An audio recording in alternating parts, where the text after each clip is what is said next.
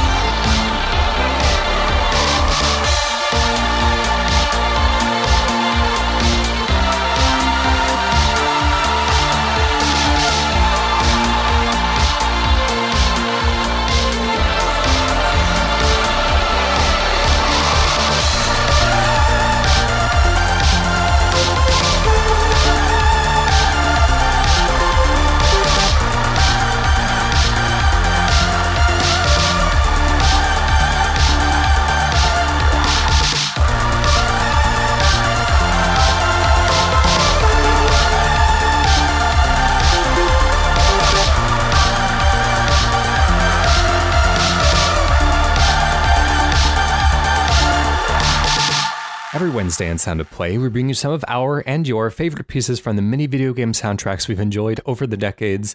And joining me, Ryan Heyman, in Sound of Play 238 is another of our friends from the computer game show. Not quite back-to-back, but in the sense of back-to-back on my episodes, which I alternate with Leon, so it gets confusing. But it's been not too long since we've heard David Turner. This is Mr. Sean Bell. Hello. Yeah, I mean, this is because I started whining publicly about, because Dave was on it and it made me sad. I've not done it for a while. And you kindly picked that up and and invited me on. Because there's nothing worse than like people just inviting themselves on your show, right? It's not there's anything wrong with it. It's just an awkward situation. I've never done that before, but no. We've all been there. It's just could be an awkward situation. Like, I could volunteer, and then it turns out because I know what you guys are like. You have like every 6 months planned out in advance. So I don't like to butt in. On Kane & Rent's, but Sound of Play, we're really scraping week to week. But it's. I forget how many of these I've done. I think this is my 6th now. Yeah, something like that. It's been you've been a fairly regular guest throughout the years. Yeah, and it's always a pleasure. Although I'm now at the point that when I'm picking my songs, I'm doing the Control F on the master list of all the songs that have already been on. Yep. I'm like, oh man, who's already picked this song that I wanted? Oh, it was me 3 years ago. Yeah. I see a lot of recent stuff in your selections, and so that's a nice, safe way of making sure that everything is clear. So, speaking of, you and David coming on pretty recently. We've had James on as well in the past for part 1 of our Sonic the Hedgehog special. Never had Matt on. I've invited Matt on in the past, and his response was just like, yeah, I don't think I really have that strong of opinions about any video game music, which I found really surprising for Matt. Well, because one of the nice things about doing this show is that, it's like you can sort of decide how much you want to talk about the music or just the game, right? And how the music sort of intersects with that. Like if your music knowledge isn't amazing, it's not really a problem if you just want to talk about the game instead. And it kind of, you can cover yourself either way. Yeah, I just never pictured Matt as the type who would kind of turn down a invitation to any podcast, but or a promotional opportunity as well. Like absolutely. Might get a few other t-shirt worthy slogans in the course of just, talking for another hour and a half. Anyways, we came into the show listening to a piece of music from a game that obviously meant a lot to you last year, so much so that you decided to pull a Putin and hack the election in support of... Absolutely innocent, yeah. No, we did get someone who confessed to that. We still don't know who it was, but we got an anonymous email apologizing for the whole thing. Yeah, but that's terrific. That whole situation made the entire thing worth it, though. Oh, it was absolutely bizarre. But yeah, that was we just heard Intruder in the Dark from Black Future 88. So this is credited to, if you purchase the soundtrack from Bandcamp, it's credited to Skymelt, which is the name of this sort of living tower that you're climbing in the game. I'm pretty sure it is actually Don Bellinger, who's the developer of the game. And it's kind of, when Dave was on the other week, you were talking a lot about the Hotline Miami soundtrack, and obviously that's had a huge influence on a lot of game soundtracks since. And this is the soundtrack to Black Future 88 is very much in a similar vein. It's that sort of 80s revival synthwave thing, but it's the way it fits the gameplay, right? Because it's this incredibly fast-paced action roguelike where you start the game and you have, is it 18 minutes to live, I think, and then your heart explodes. So you're basically trying to speedrun it at all times, pretty much. And it's just because it's a roguelike, you're picking up all these different abilities and stuff. And it's about getting a cool set of abilities that kind of synergize with each other, right? And so then even just a couple of minutes into the game, you can be just constantly dashing around, hitting things with swords, shooting things, teleporting around, and it's just absolutely insane. And this track that you've just heard, it's that sort of synth choir that comes in about halfway through. So the song sort of slows down a bit, and then it comes back in with this synth choir. And when that hits, when everything's really hectic and you've got a super high combo and just everything's exploding all over the screen, the spine tingles I get from that is just absolutely incredible. So I think although the soundtrack is the kind of thing we've heard a lot of over the last few years, I just think it's brilliantly done and just fits the game so well. This is a game that I've been really wanting to pick up for a while now. I remember seeing they sent the trailer over when they did the announce when I was at Nintendo. Just from that first trailer, you can tell there was such a strong vision, and the color scheme and the music and everything behind this game was so confident and strong. Yeah, and because we've had there's been a lot of cyberpunk stuff kicking around lately. I don't know if that's entirely thanks to CD Projekt Red or just because the cyberpunk reality is sort of becoming true every day. But it's. Yeah, I used to be that everything that came out that sort of looked a bit cyberpunk I was really interested in, but now it's not a guaranteed success now, right? If something, just because something is cyberpunk, there's been some pretty duff cyberpunk sort of games as well. So I try not to be like, oh look, it's got the pixel art and the lasers and the synthwave soundtrack. But in this case, I was swayed, and it was well worth it. It's a really good game. So is it the kind of roguelike like The Binding of Isaac, where you're supposed to always be encountering new and bizarre weapons and then learning to adapt on the go? Or is it more like Dead Cells, where everyone kind of has their favorite loadout that they're always kind of trying to work slowly towards throughout the run? It's more Dead Cells, I would say. Okay. You don't get, because I know with Dead Cells you get some control over what you unlock, don't you? And you can buy things from shops and stuff. With Black Future, there's a bit of that. There are shops. You're often at the mercy of the game in terms of what abilities you get, but then each time you unlock an ability, there'll be a choice of 3 or 4 different things to pick, right? So you're constantly thinking, well, which of these best feeds into what I've already got. So for example, I once ended up with a character who had a sword that whenever I dashed it for about 2-3 seconds, it lit up and everything I hit with it would explode. But then I also had, several upgrades to my dash that made it longer, and so that I had more dashes, and so that when I dashed through things, it also dealt damage, and also if I dashed through bullets, it would occasionally heal me. So, I just ended up with this character who was just dashing constantly, and everything's just exploding as I'm flying around. It's so good. I'm in a bit of a weird spot with Dead Cells, actually, on a slightly related topic where I pretty much rinsed it on the Switch, and then I started it up again on PC, Xbox One through Game Pass because I wanted the kind of higher frame rate and the higher fidelity and everything like that. And so starting from a fresh file and then knowing from my own experience of playing, dozens of hours of the games before, how, what weapons and what things I like and what I don't like. Yeah. When you unlock weapons, by spending cells in the kind of intermediary areas between the game levels, it just kind of throws them into the random assortment. Yeah, it just goes into the pool. The weapons that you could be served. Yeah. And so I'm kind of at this point a little disincentivized from unlocking anything else because it would just make the things that I actually want. Of course, it reduces the odds common. Yeah. Yeah, I mean, there's a bit of that in Black Future. But the twist is that as you're playing, anything you leave on the ground, so currency or health items or whatever, so Sky Melt, the tower, absorbs it and gets more powerful. So as you level up, you unlock more stuff for you to use, but you also unlock more stuff that the tower can do to you as well, which is kind of terrifying. When it absorbs a certain weapon, does it take on characteristics of that particular power set, or is it just kind of a base level of becoming more powerful? It doesn't absorb weapons, which is really useful because obviously there are times when you won't necessarily want to pick a new weapon up because you'll prefer what you currently have, which is useful. So it's just currency and ammo and health and stuff that it absorbs, thankfully. That would be really cool though if it was the type of weapon sort of affected what it did, but yeah. Well, maybe in a Black Future 89 they can circle around. I mean, they've had 87 to get comfortable to this point. It's one of the things one of the jokes that I've used on Twitter multiple times, and I'm going to reuse here again, is when we get to the year 2063, I'm really curious what they're going to do with Madden and FIFA, because there already is a Madden 64 and a FIFA 64. So yeah, we'll have gone full circle. What's going to happen? Yeah. Well, we're already at the point now, right, where we're what are we in now? Are we in the 20s or are we in the 2020s? Do we have to differentiate now? I think we do. That's one of the things, is that I can only speak from experience of having lived within one century, but I assume everyone just always referred to, the 20s, the 30s, the 40s, and knew what everyone was talking about. But I don't know if it's the fact that we had film and photograph in the 1920s that makes that feel more present than previous there's actual, decades, which might have disappeared. Yeah, relatively easily accessible cultural stuff. The logical assumption would be that you were talking about the 80-20s, and the journeys of the Apostle Paul and all of that or whatever.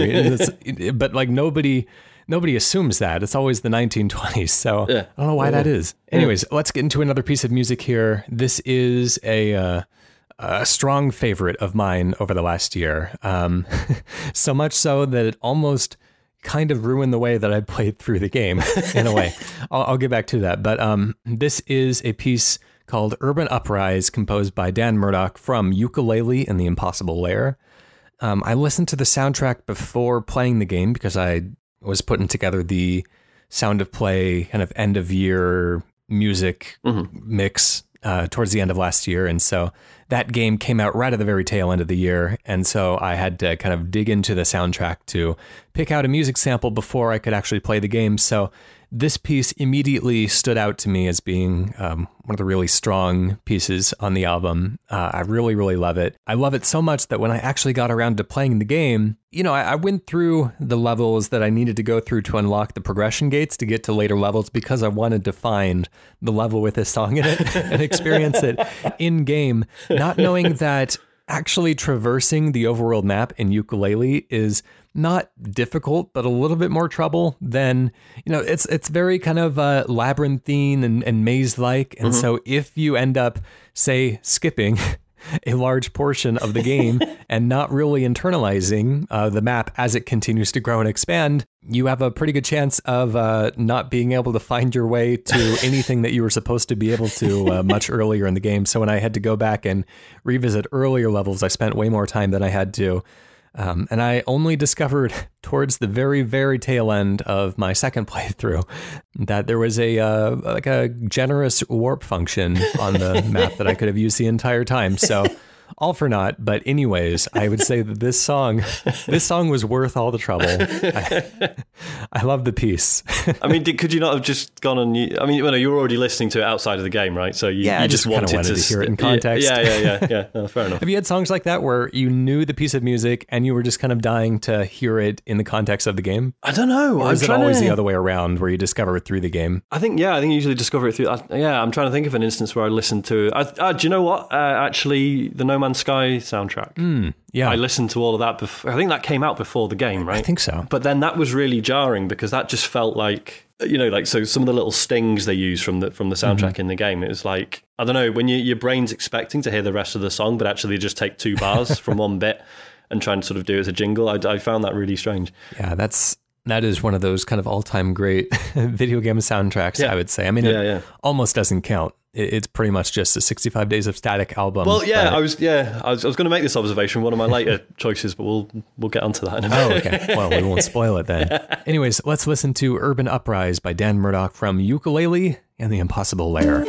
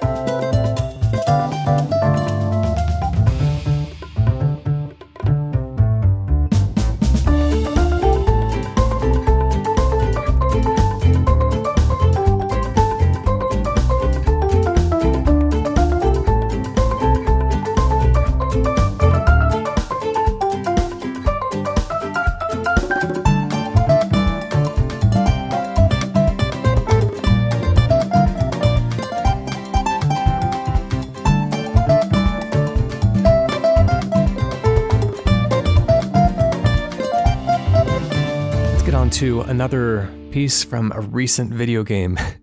This is a request from the forum from Flavio, who says Time Spinner is a fun Metroidvania game that borrows quite a lot of its game design from Symphony of the Night, so it's not that surprising that the soundtrack does too. This is probably the most Castlevania it gets, and that's not wrong. This is a piece called Defiance by Jeff Ball.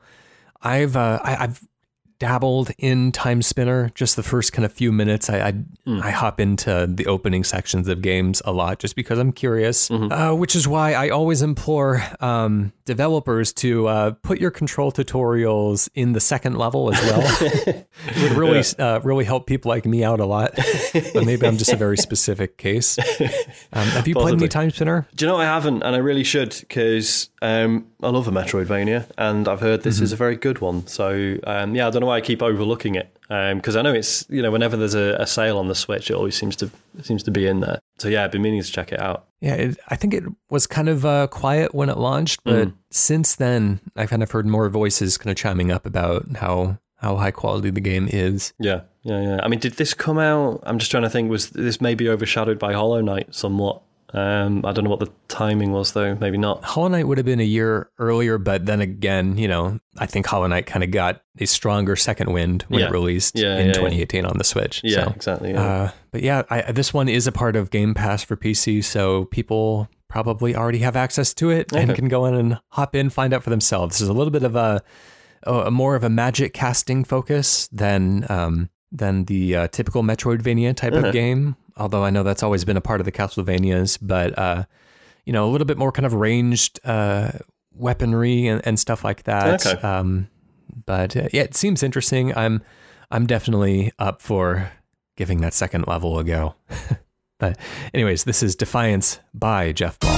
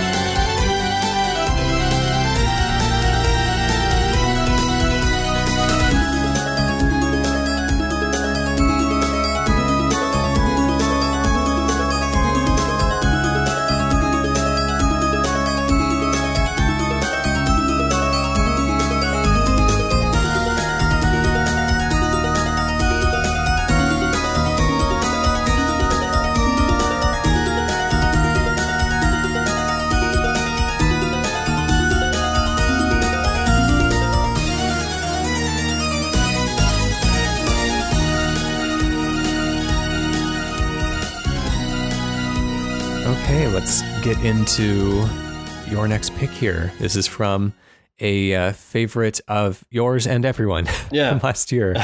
So this is Space from the Outer Wilds by Andrew, is it Pralau or Pralov? I don't know if that's what the pronunciation is. I think I'll say Pralau. So this is the song that plays when you go into space, obviously. And if, you're just kind of flying around the solar system with, not necessarily with any objective in mind. I just love, there's just some really great imagery in it, right? It's, because obviously, in case you're not aware, the Outer Wilds is this sort of space exploration game where you're constantly stuck in this time loop. So, you constantly, you play the game for 22 minutes, 24 minutes, something like that.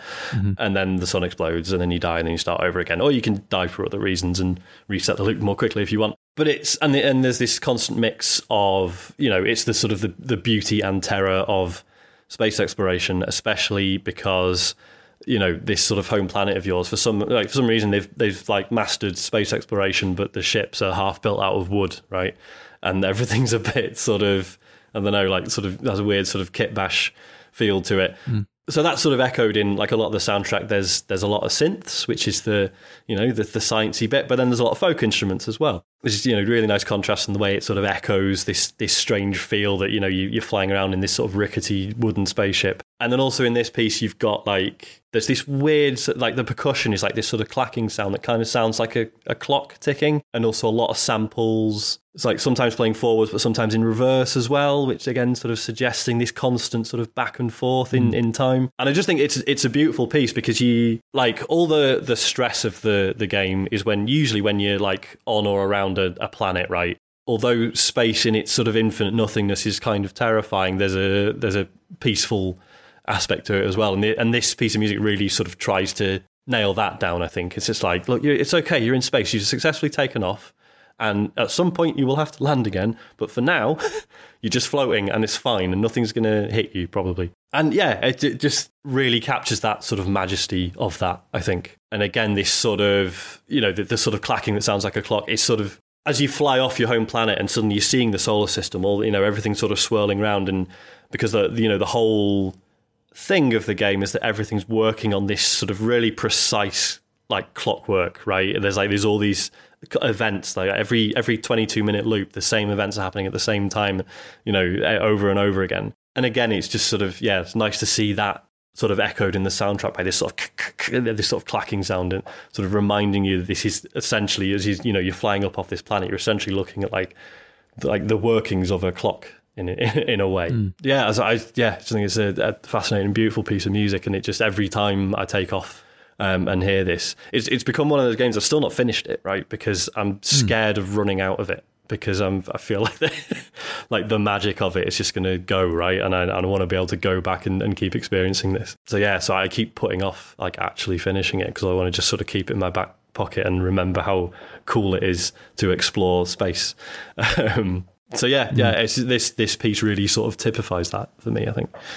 Feels like a kind of logical extension on kind of the furthest branch into one particular style of video games that, it's just they finally kind of cracked a code as to how to make exploration viable as kind of the sole focus of a video game. And there's so many games where it's pretty obvious that the thing that people enjoy most about it is the exploration, but it's always kind of peppered with other little bits of gameplay and other genre stuff kind of here and there, combat or more kind of puzzly stuff. This does have puzzly stuff, but it's just, it's gratifying to see this level of just kind of pure curiosity driving a game, rather than having to feel like there has to be something else to do in a way. Yeah, the fascination is just, how do I get around in space or on other planets where things don't necessarily work how I would imagine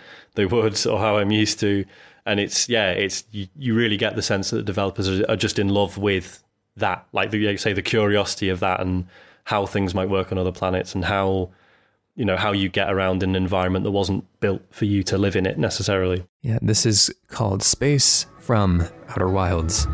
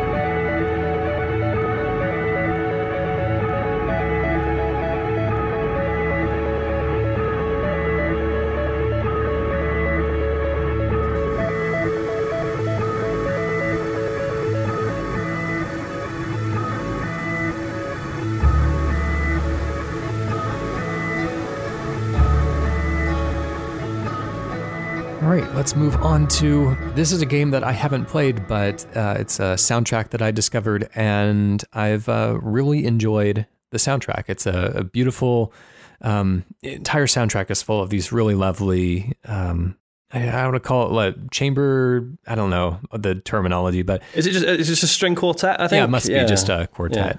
Yeah. But this is from a game called Seasons After Fall, which has a very kind of nature-y feeling to it. And so, in as such, they wanted to create something that felt kind of natural and minimal at the same time. And this piece in particular called Creek by, I'm going to guess here, Jan van der Cruyssen? Cruyssen, yeah. Cruyssen? Still good, Cruyssen, yeah. All right. I've never been the best with names. Yeah, this piece in particular is very lively, very energetic, very, very springy. It reminds me a lot of one of my favorite pieces. There's a great video of them recording it on YouTube. Is a piece called Attaboy, which is performed by Chris Thile, Edgar Meyer, Stuart Duncan, and Yo-Yo Ma as a quartet, performing this really, really lively, really celebratory, but really just kind of achingly beautiful quartet piece with different types of stringed instruments that you might not be used to hearing together, and just anything with a cello in it. Cello is the sexiest instrument as far as I'm concerned. Like, has a beautiful, really like deep woody sound to it that I just can't get enough of. And this, I don't know. I really enjoy this piece. It's peaceful, but has that energy that get up and go to it as well. So I'm really glad you picked this, because when I was going through the doc and just making sure I'd actually heard everything before we recorded. So I'd forgotten that this game existed, but but listening to this, so this was the song that they used in one of the early trailers for it, and I remember loving it then. So then when I was listening, I was like, oh my God, it's this game. Like I completely forgotten what it was called. I wasn't even sure if or when it had come out. It's absolutely brilliant. There's one bit in it. Like the whole thing's good. There's one bit towards the end where there's like they change chord, but then it's sort of resolved via a sort of pitch bent note. Anyone who's actually got a musical education is probably really annoyed at me right now, but it's just incredible. It's so good. Like just that one bit, I could listen to it on a loop over and over again. But yeah, the whole thing is just really good fun. And it's really cool. There's a version on YouTube. You can see them actually playing it. There's not enough of that, I don't think. Especially with game soundtracks. Yeah, I think the one that I always go back to with those live performances are those Mario Kart 8 soundtrack recordings, and I love the when they recorded the Big Blue piece for the DLC, or was it Mute City, one of the not Metal Gear, F-Zero tracks. Just how much fun it looked like everyone in the studio was having. Have you ever seen the Splatoon ones? I'm not sure. I've seen some of the videos of the like hologram live concerts, but God, I've never seen them actually recording the music. Oh, they freak me out. But there's loads of stuff on YouTube of them, just the actual recording sessions, and it's fascinating because there's all the all those sort of weird distorted vocals in the soundtrack, and then seeing people actually singing them is for some reason, but it's good. That's one of the things I always wonder when they do pitch bending to make voices sound higher or distorted or something, and have to record a song that way. I guess they must just have to pitch bend the original track downwards to the same degree that they would pitch the voice up, and then just have them sing that version of it. But so maybe, I guess the mystery isn't that too extreme, but it just always feels a little bit like, how do they do that? How does it still sound that good? I do regularly circle back to, speaking of pitch bend music, which has nothing to do with the song we're going to listen to, but the piece from the Nobi Nobi Boy soundtrack of him singing over the motocross. Oh my God, so good. I can't hear the original piece of music without singing along myself. It's the way it cuts to, so it's like the singular voice, and then it, towards the end it all sort of explodes, and it's like that whole choir. No. Oh, it's so good. Yeah. What a game. Boy, I got to finish Wadham. I've not played it yet. I need to fix that. It's quite interesting. There's a little bit more just kind of like, chuffing about not really doing that much. Then it kind of keeps the pace you would expect from a Nobi Nobi Boy type game. Yeah. But I think there's just enough really kind of funny and really interesting stuff sprinkled throughout. There's probably about 3/4 of the way through the game, there is a particular call it mission that you go on that completely changes the tone and the music and everything, and it's just the funniest thing. because you've been conditioned to expect the game to behave in such a way to that point that I'm not going to spoil it, but it's just it's a really, really funny and really, really expertly crafted tonal shift. Cool. But anyways, we've talked far away from Seasons After Fall, so let's get back to this piece of music. This is called Creek.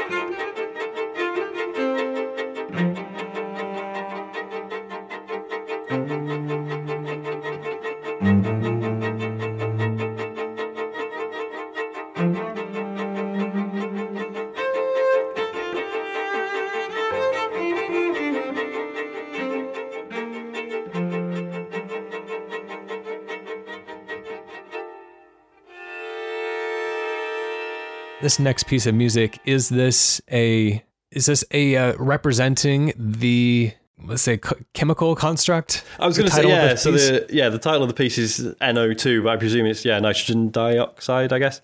All the songs on this soundtrack are different chemical compounds. So this is from Surviving Mars, composed by George Strezhov. So this is, I've only started playing this the other week. This was off the back of me watching all 4 seasons of The Expanse on Amazon and then needing another sort of, sci-fi fix. So I decided to start playing Surviving Mars because it's on Game Pass and I quite like the sound of it anyway. It's a really interesting game because it's a game about, so you're sort of managing the first settlers on Mars and trying to, build a little colony and basically just trying to get by. But it does this really good job of, obviously your view of the world is like you're looking down at Mars, right? And you're sort of moving around and telling people where to go or put buildings in or whatever. So you're constantly looking at this sort of macro picture of everything. But then the game really likes to remind you that these are real people that you've brought to a planet that was not built for life as we know it, and was not, we're not designed to survive in this environment. And it's kind of, it can be stressful, but also it's this sort of weirdly sort of noble, beautiful thing you're doing, that it's the first, it's mankind becomes a 2-planet species, and a lot of that comes through the soundtrack as well, because like the soundtrack it's one of those games, the soundtrack could have basically not been there, right? It could have just been furniture. It could have just sat in the background and, some sort of pleasant enough orchestral stuff with a few synths thrown in for good measure because it's science fiction, would have done the job. And there is a lot of that, but there's these occasional moments where it really like bowls you over, because like this piece in particular, it's just this incredible sort of, it's only like 3.5 minutes long, but it just builds and builds and builds over that time. And towards, in the sort of the final minute, there's just the incredible, just this swelling of this string orchestra. And it's really emotional. Like, you just sort of, you're playing this game and you're ordering drones around. You're like, right, build another dome here. I need a water extractor here. Do this. Do some, bring up the research menus. Da, da, da.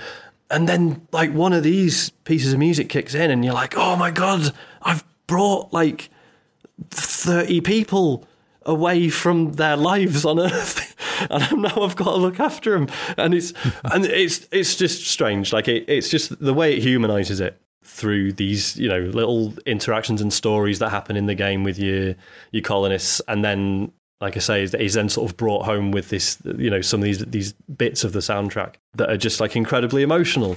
And again, it's this reminder that you're doing this kind of insane but brilliant thing of colonizing another planet. I was just really surprised by how beautiful some bits of the soundtrack are. Yeah, I just really pleasantly surprised by it. And like I say, whenever this song comes on, I'll sort of stop for a minute and zoom in on some of my domes and be like, how is everyone? Is everyone okay? Because you can zoom right in, you can see everyone walking around, going to their day job, picking up food, whatever, and you can see their current mental state and how their health and stuff. And yeah, I don't know, it's just this strange reminder that real people are involved. Well, they're not. It's a computer game, but you know what I mean.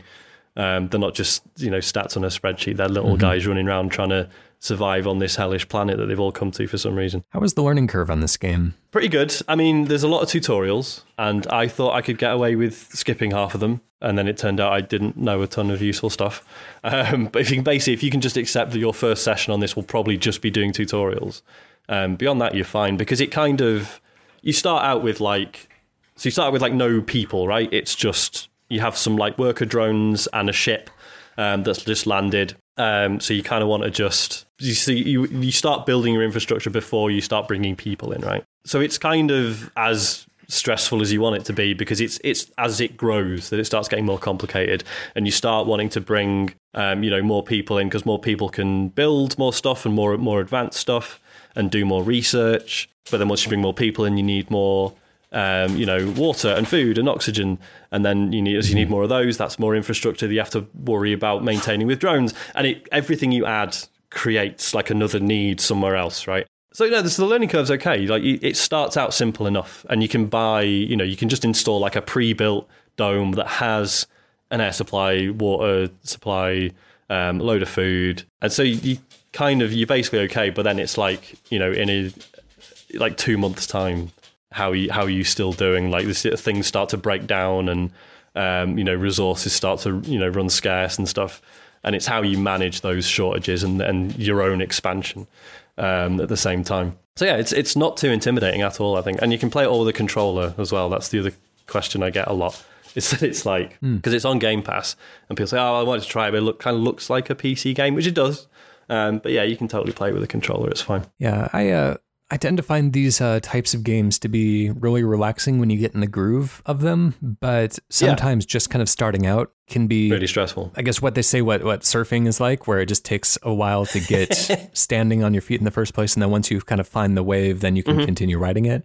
Yeah. So I always remember, like, whenever I start in City Skylines, You know, at the very beginning, I would drag out a big long road and be like, okay, this is going to be my main street. I'm going to make it long because I don't know how long, because I don't have any frame of reference at that point, but I don't want to make it too short. Yeah. And so I find that I drag out the amount of road that I think I'm going to need, and have found that I've spent too much money, and so that I can't afford to place other things that I need. And then it's just kind of a downward spiral of just going into debt. But if I can, you know, appropriately size a small town center at the beginning of the game, then it all kind of grows at a reasonable rate from there, and I can continue kind of keeping that balance throughout. But yeah, you know, those first few decisions that you make can really make or break the entire session.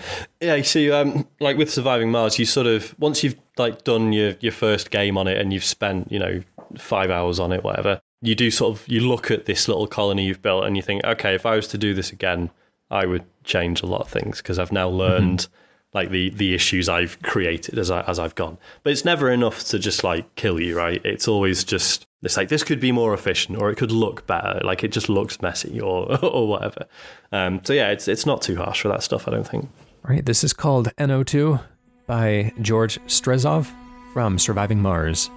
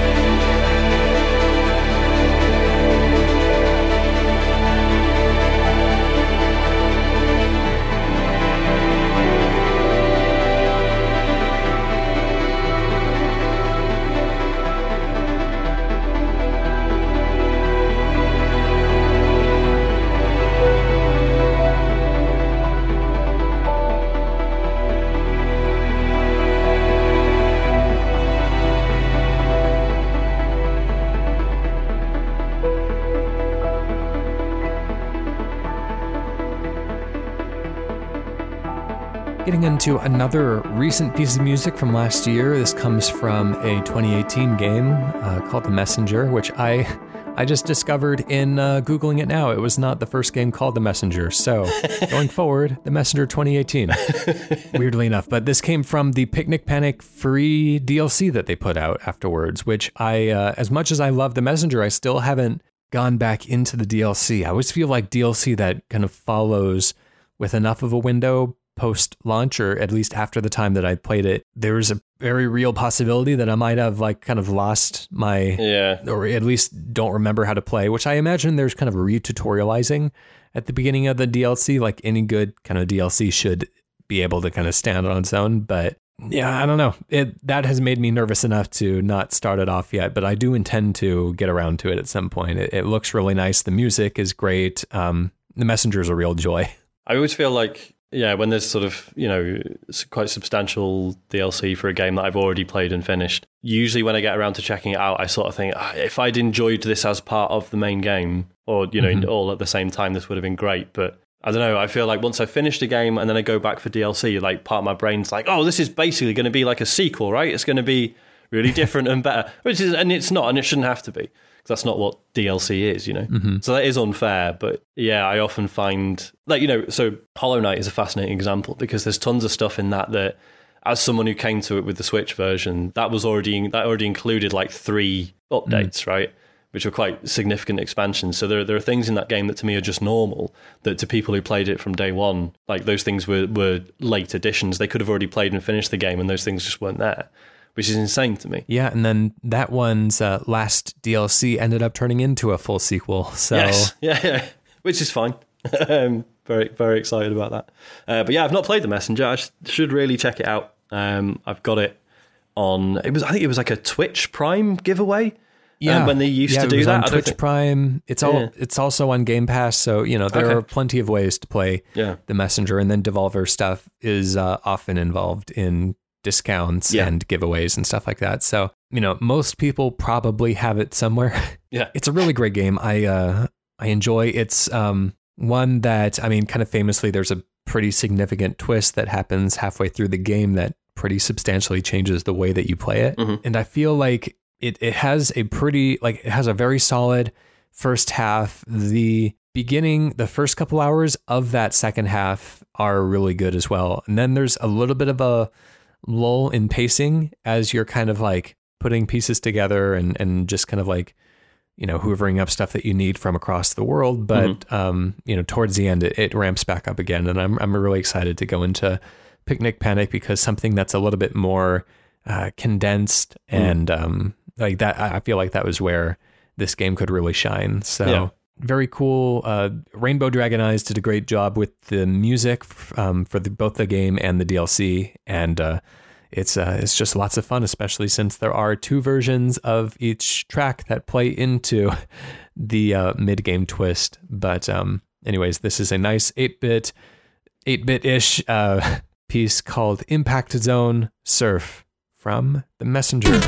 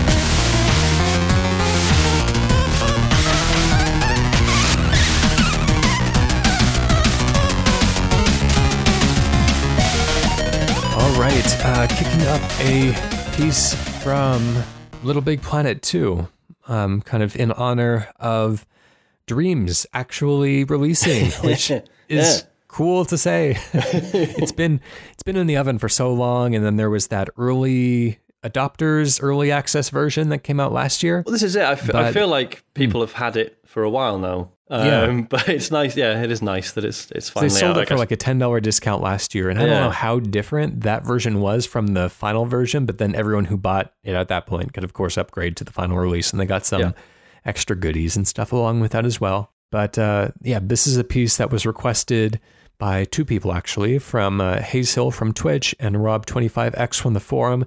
Only one of them had anything to say about it, but that's okay. It says, revisiting Little Big Planet 2 on PS3 for a few hours, I was reminded of its excellent soundtrack.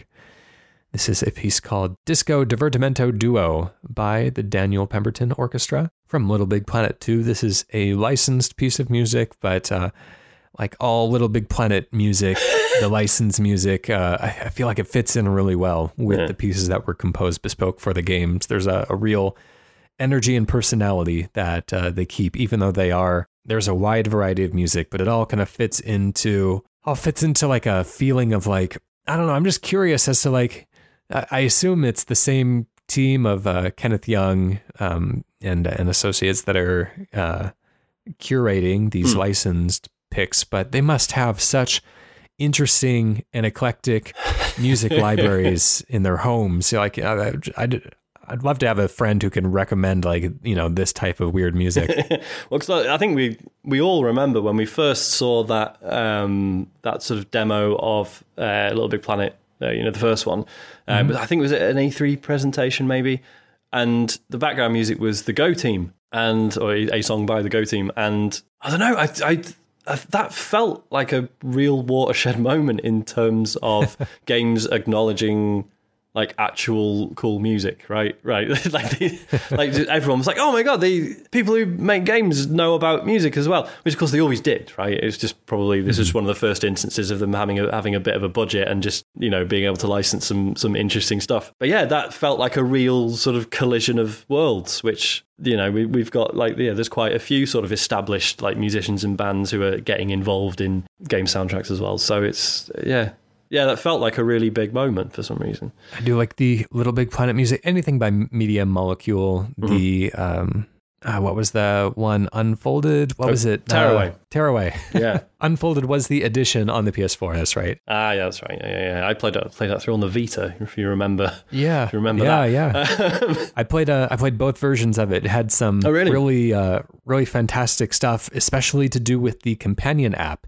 So if you ever do play it again on the PS4, it's a kind of a remake, kind of a new game in a way, where it's like it takes you through the big beats of the Vita game, but there's enough new content in there as well that's just like completely brand new and unexplored that it's worth going through if you enjoyed it on the Vita. Yeah. Cool. But it has some really great uses of the companion app.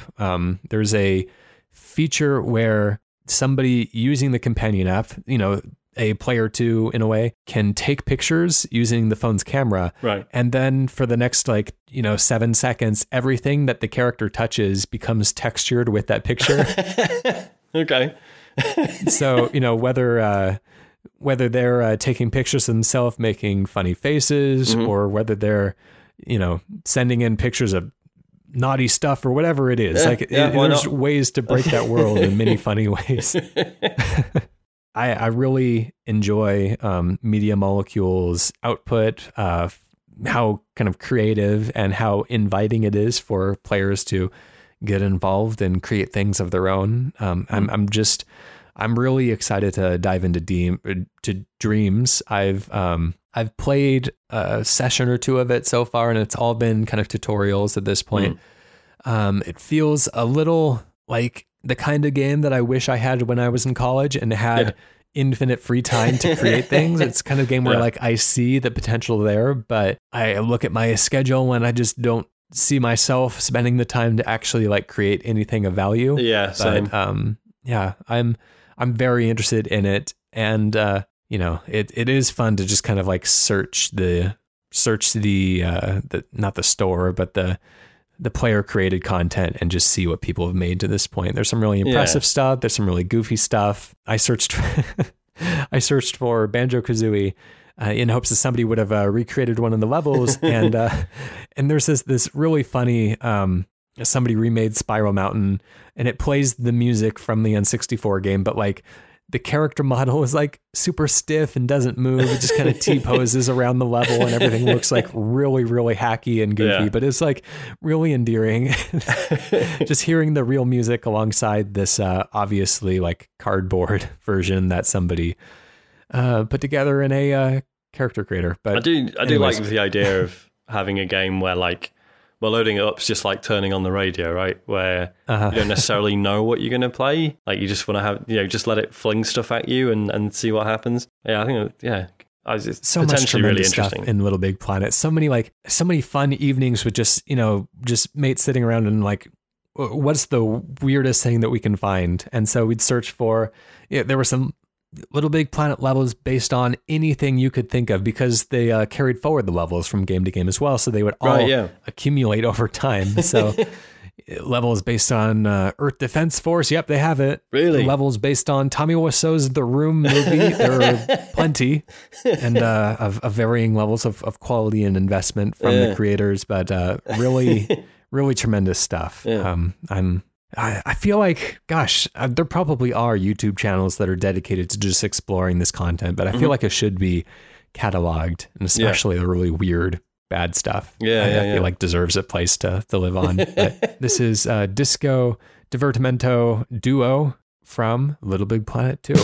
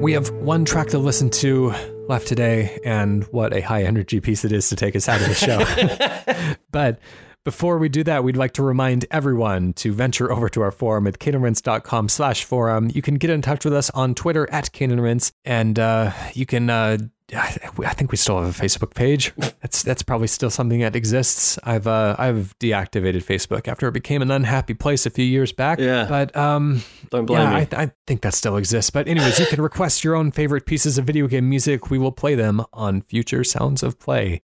We have other podcasts on the network. Canon Rinse comes out on Mondays, Playwright comes out on Thursdays, and The Sausage Factory comes out on Fridays. We have a Patreon as well. You know what to do. And but more than anything else, I would like to thank our good friend Sean Bell for coming on the show again and ask if you have anything that you would like to draw folks' attention to.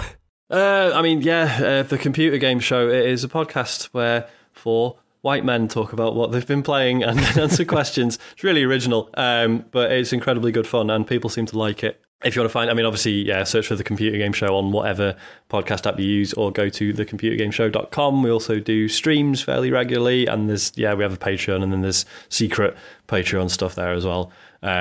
It's the most successful podcast thing on the internet. That's a really bold claim of you to make. In the entire world.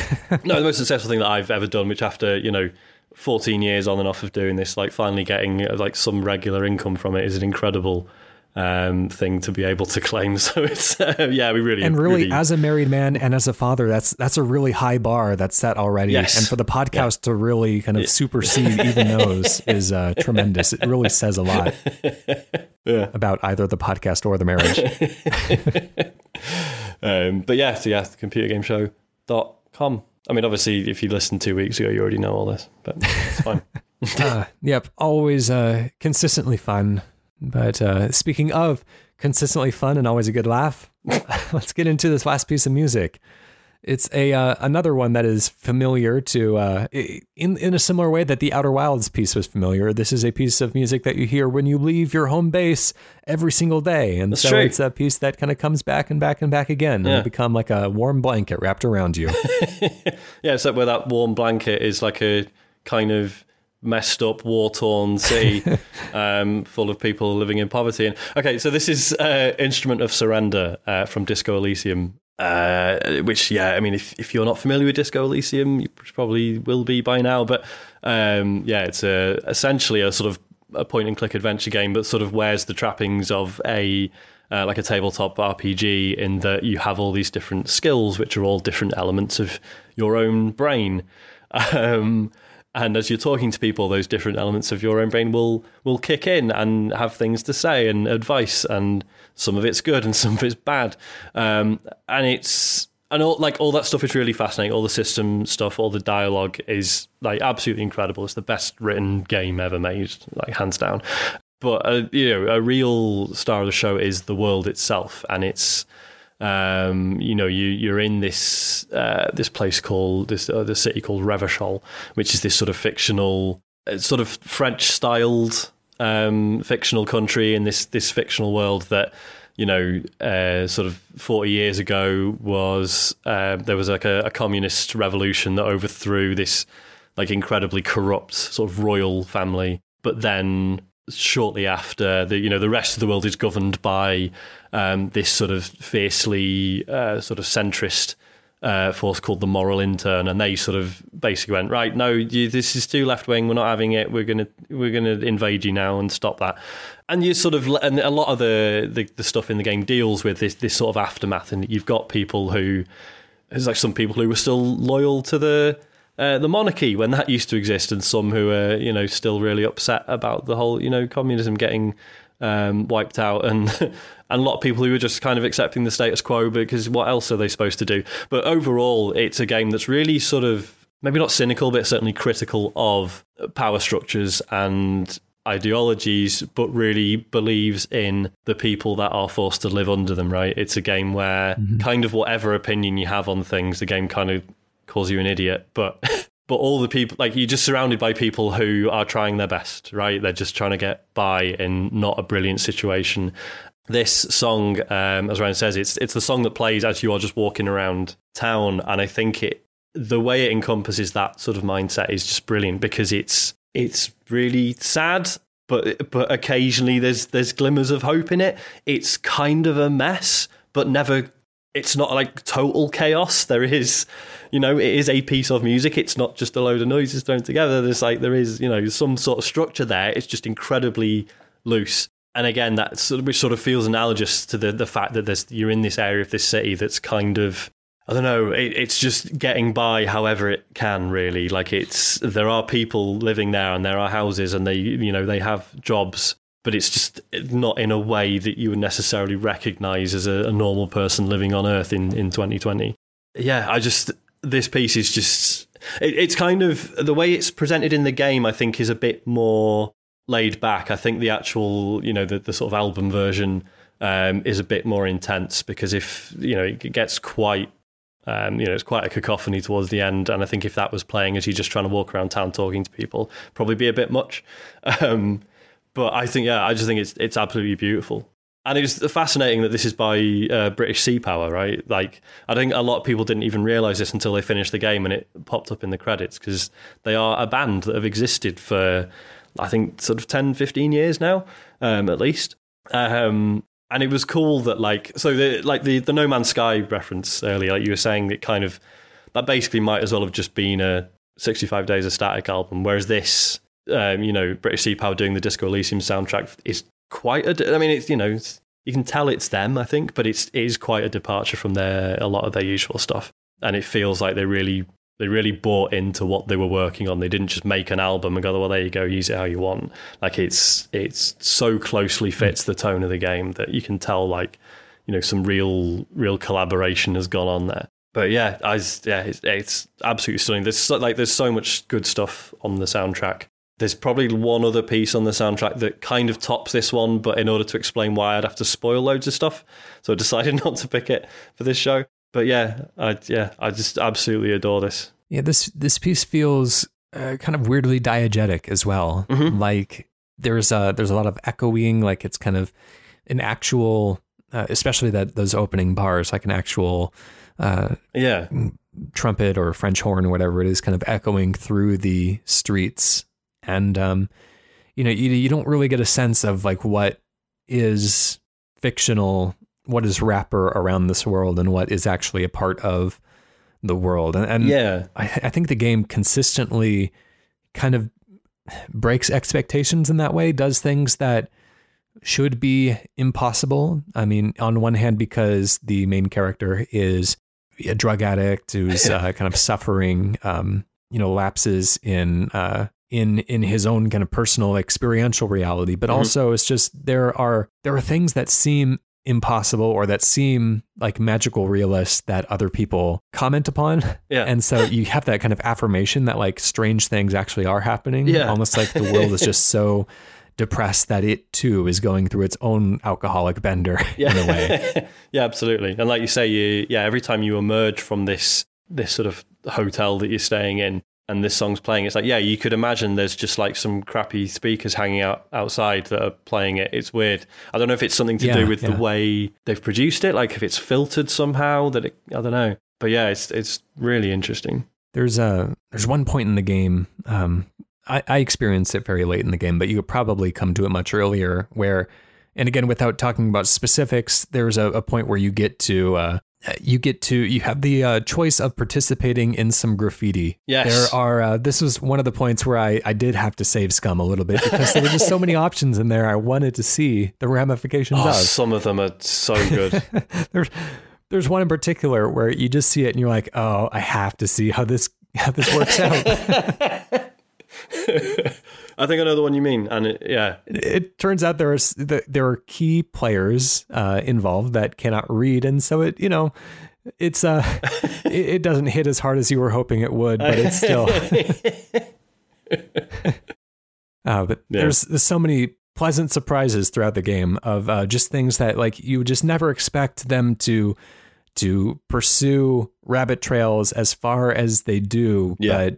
God, you're so glad when you arrived there that they did decide to put that much time and attention into what seems like a completely, disparate thing at the very edges of the world that are contingent upon 8 layers of random chance to even experience it in the first place. And this is it. And like, as I was saying, like so much about the tone of it is that a lot of those things you go out of your way to find or whatever are like really funny or heartwarming or hopeful. And like it could be so easy for this game, like you could describe this game in a way that makes it sound really cynical and like it just hates people, but it doesn't. It loves them, like in a way that very few games do, I think. Like I say, it's just maybe cynical about the systems that those people have to live under. But that tone is just a very oddly specific thing, and I don't think I've seen anything like it in a game before or heard anything like it in a game before. Well, on that, this is Instrument of Surrender by British Sea Power from Disco Elysium. We'll leave you with that today, and thanks for listening. Tune in next week.